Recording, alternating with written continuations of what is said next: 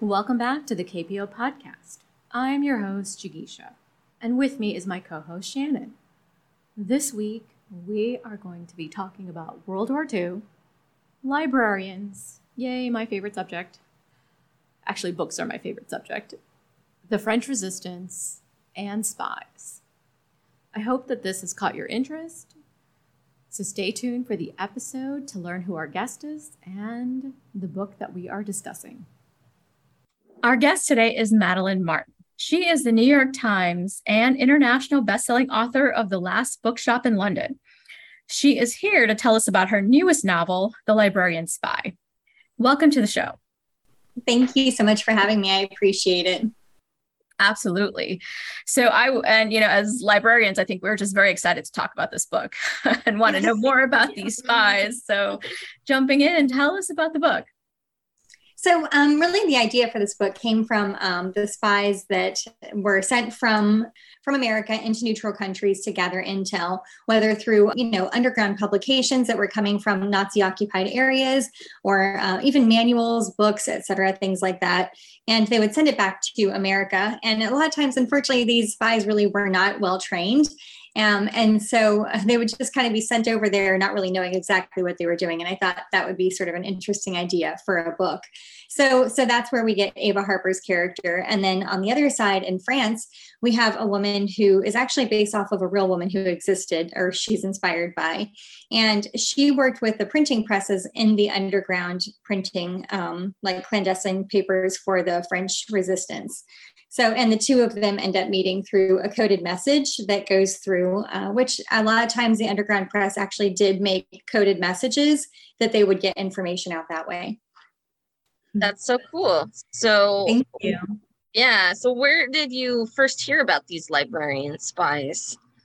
So I actually read about it in an article, I believe, I think it was like last year, maybe the beginning of last year. And I thought, oh, wow, that sounds so interesting, especially like the more I started digging into it and found out that like, for example, Ian Fleming's 007, we all know that whole legacy. Well, Casino Royale was actually based off of his time in Lisbon, Portugal.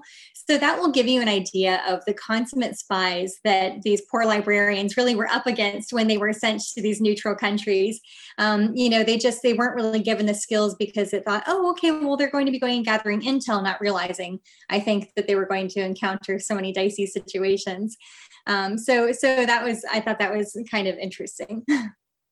Oh, definitely. So, I mean, I, as a librarian, I'm like, I don't think I could be a very good spy. I might be a good handler, I think, handling the spies and keeping their secrets, but as an actual spy, I don't think I'd be very good. Yeah, I wouldn't either. I wouldn't either.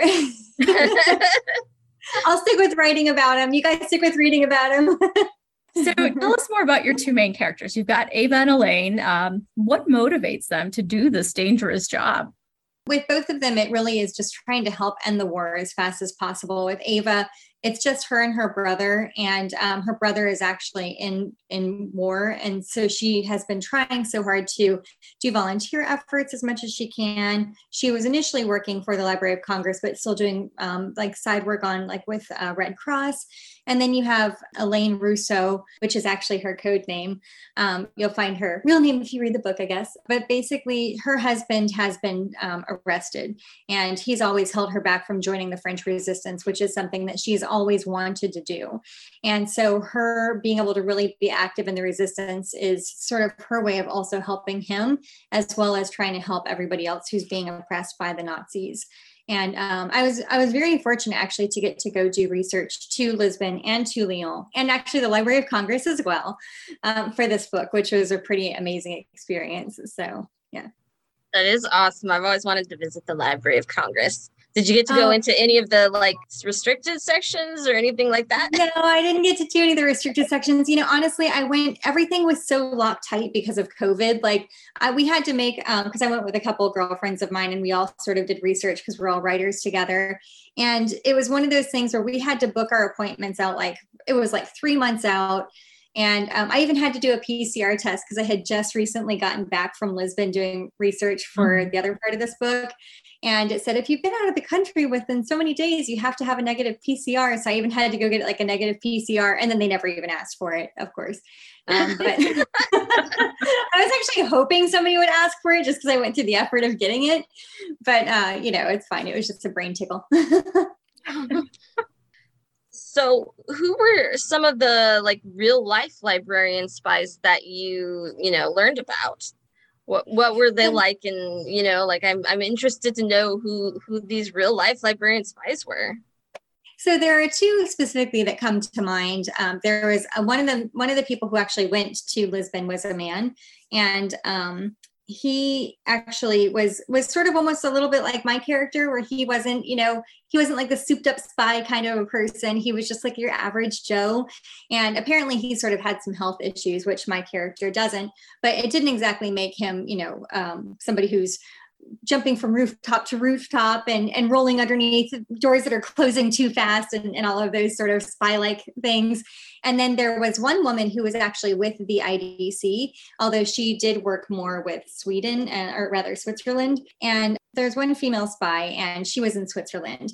And actually, she was like a consummate spy. She really did know what she was doing. She took meticulous notes. She was so thorough with everything that she would send over that her boss would ask her questions like, well, how did you find this? And what did you do? And blah, blah, blah. And she never answered him, but she always kept sending everything over. And as much fun as I think it would be to really write a spy who knew everything that she was doing, I feel like there are a lot of out there that do have that already. And I really loved the idea. And I guess maybe it's because for myself, I consider myself to be more like of a reader than a spy.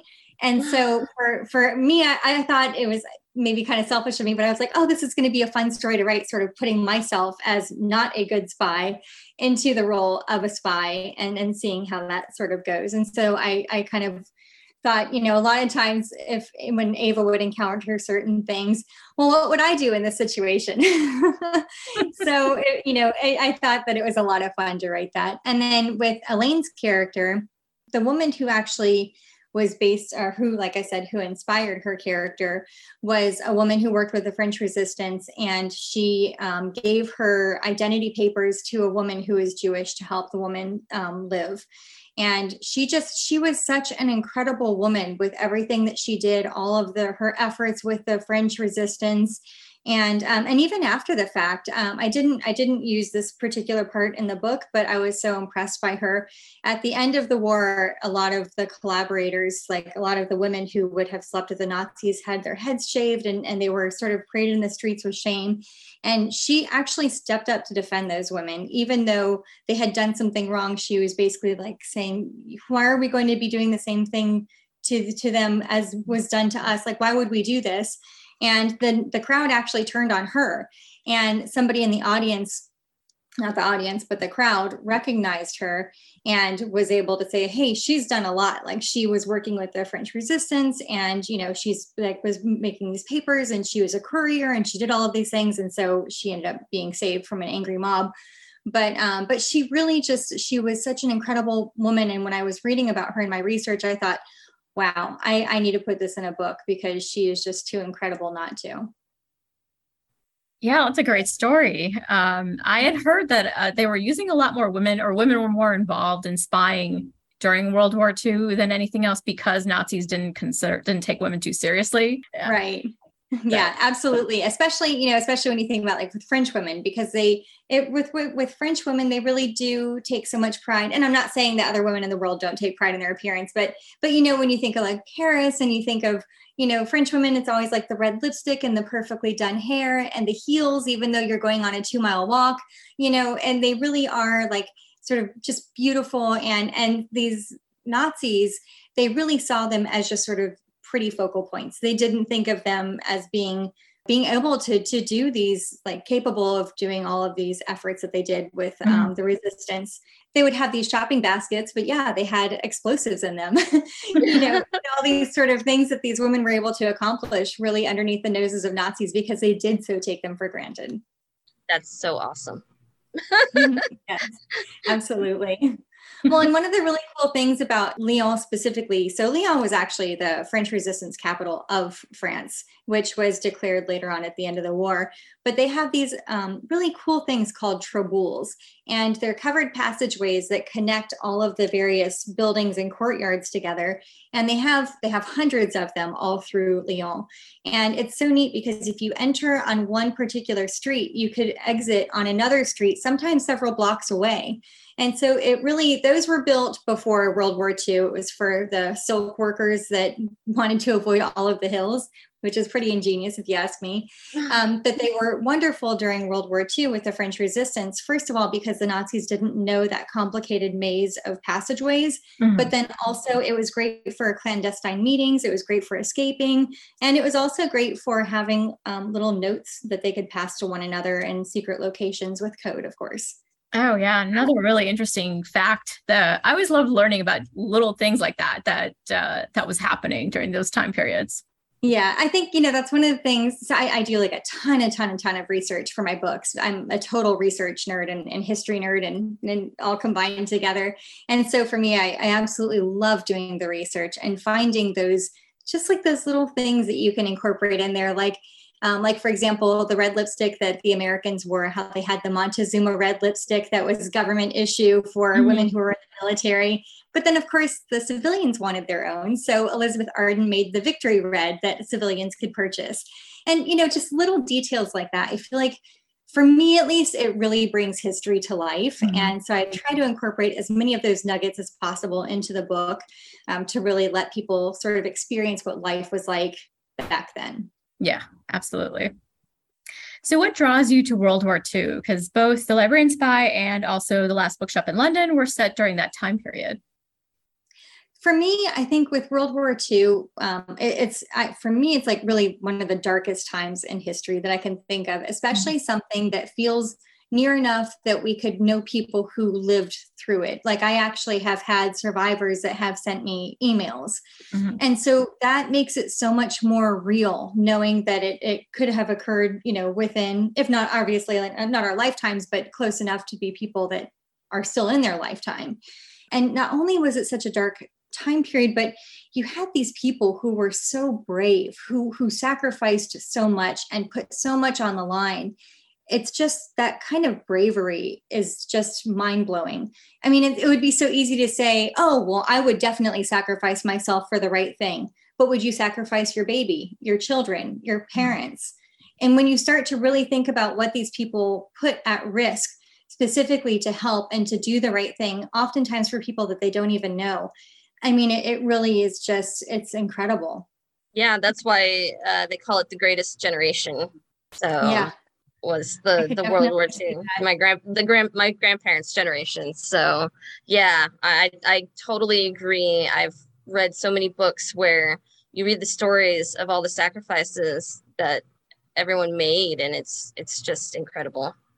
It really is. And even just how people found ways to work around, like even little small things, like, for example, if somebody's birthday, and so they saved up with their sugar ration to make sure they could make them a cake. And, even little small things like that, just, these gestures and having to work around the hardships. And of course, that was such a small sort of, part of it. But yeah.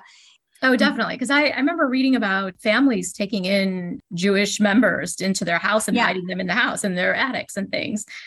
Absolutely. And just, for example, now I'm doing research for Poland. And so I'm learning all these different aspects of the war while I'm doing this research. And Poland, the Nazis really wanted to completely get rid of Poland. They wanted to make it basically like a new Germany full of Germans.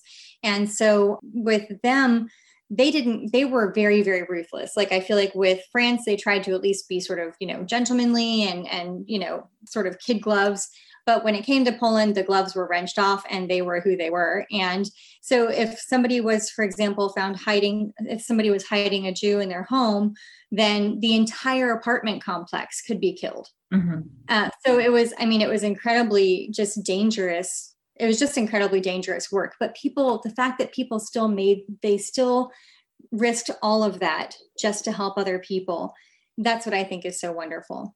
Yeah, for sure. I mean, they risked their lives and the lives of people around them, but it's because they needed to do the right thing.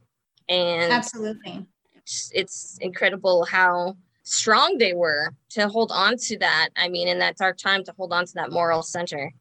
Yeah, it's really inspiring. I think that's why so many people still like reading books about World War II and learning more about it, because it's inspiring. absolutely, yeah, and I mean the bravery just really, I know I keep saying that word, but it really is just first and foremost in my mind when I think about World War II and why do I like to read, because I, as a reader too, that's my favorite genre to read about as well. And it's such an honor to be able to write in this genre.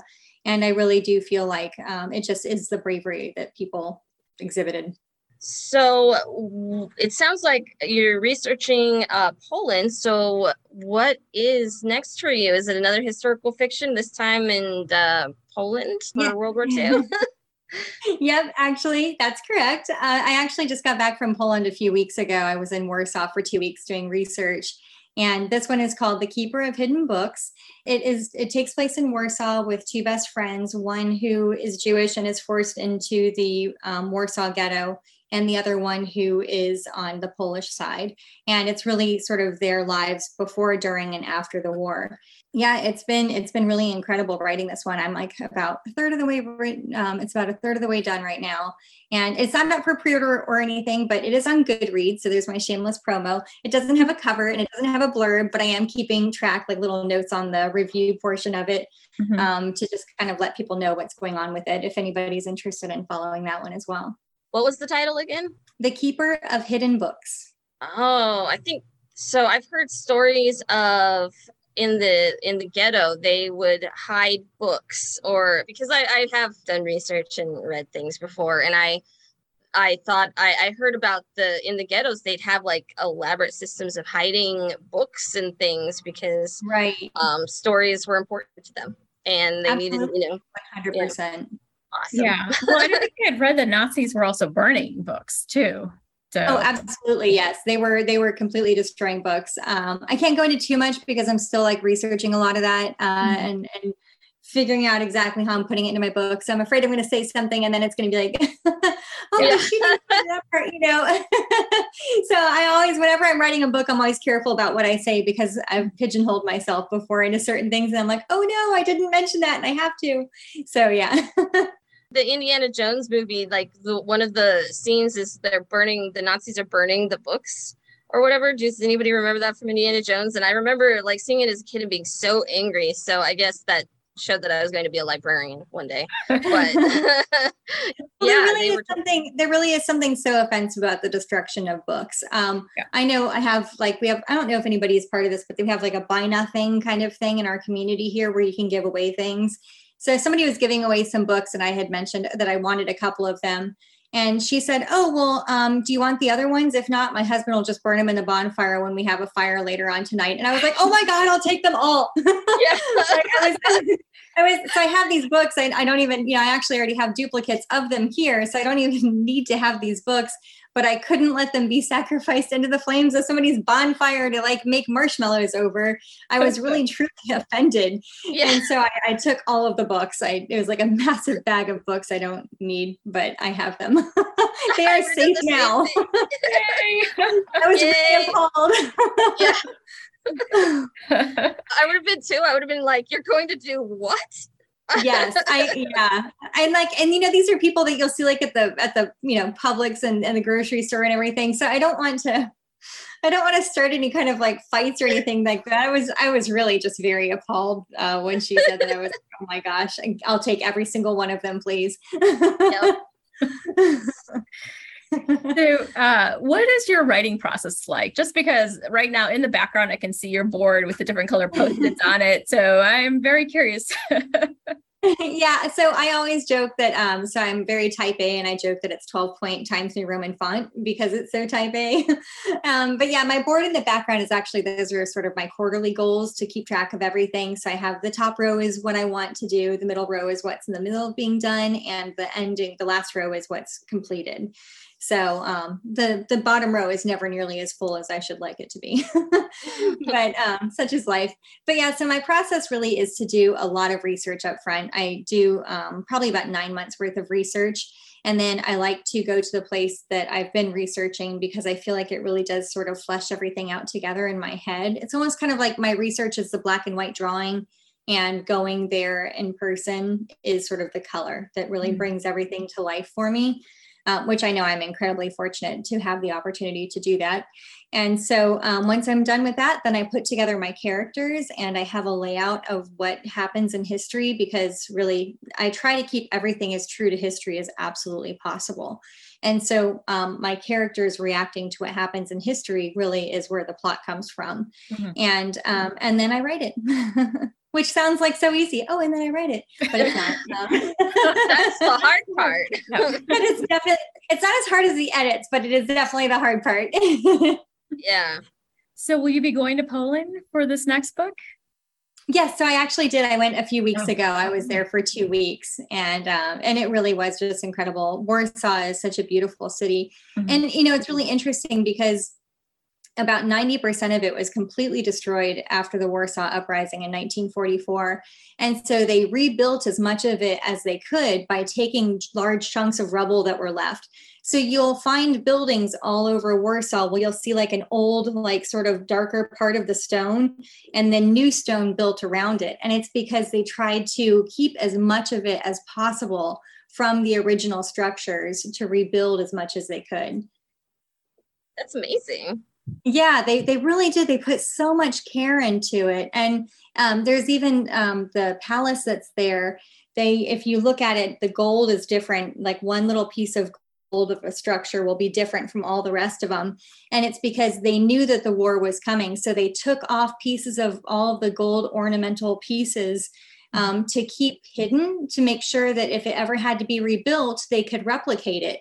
So they have those original ones with all the replicated ones, and you can tell because it's a slightly different color. Oh, wow. Yeah, it's really incredible. I mean, it's the care and the love that really went into rebuilding the city is just amazing. Yeah, that would be really neat to like walk around and look for those pieces and be like, that's an original piece. And then this is all new around it.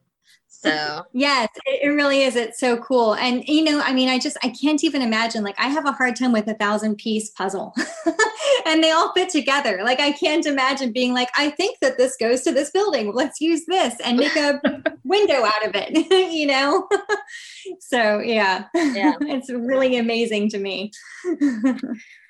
What do you hope readers take away from The Librarian Spy? Something that I really hope that readers take away, and this actually we haven't even really touched on, but is just the hardships that the refugees really did have to endure while they were in Portugal. It seems like they would be the lucky ones to really escape Nazi occupation and the persecution of Jews, but really they were in this like holding pattern that really felt like tenuous at best, because if you had the Nazis attack, if they ended up attacking Portugal, they would be right in the same boat that they were in before. But while they were there, they had all these different visas that they had to obtain, because the countries that were accepting refugees really didn't want to accept anymore. They really were at capacity.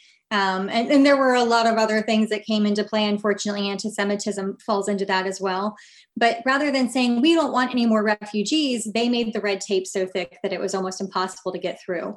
So you had to have exit visas, transit visas, all these various different visas. In order to get any of that with America, I know specifically you had to have like a character witness, you had to have financial proof that you could support yourself once you were in America.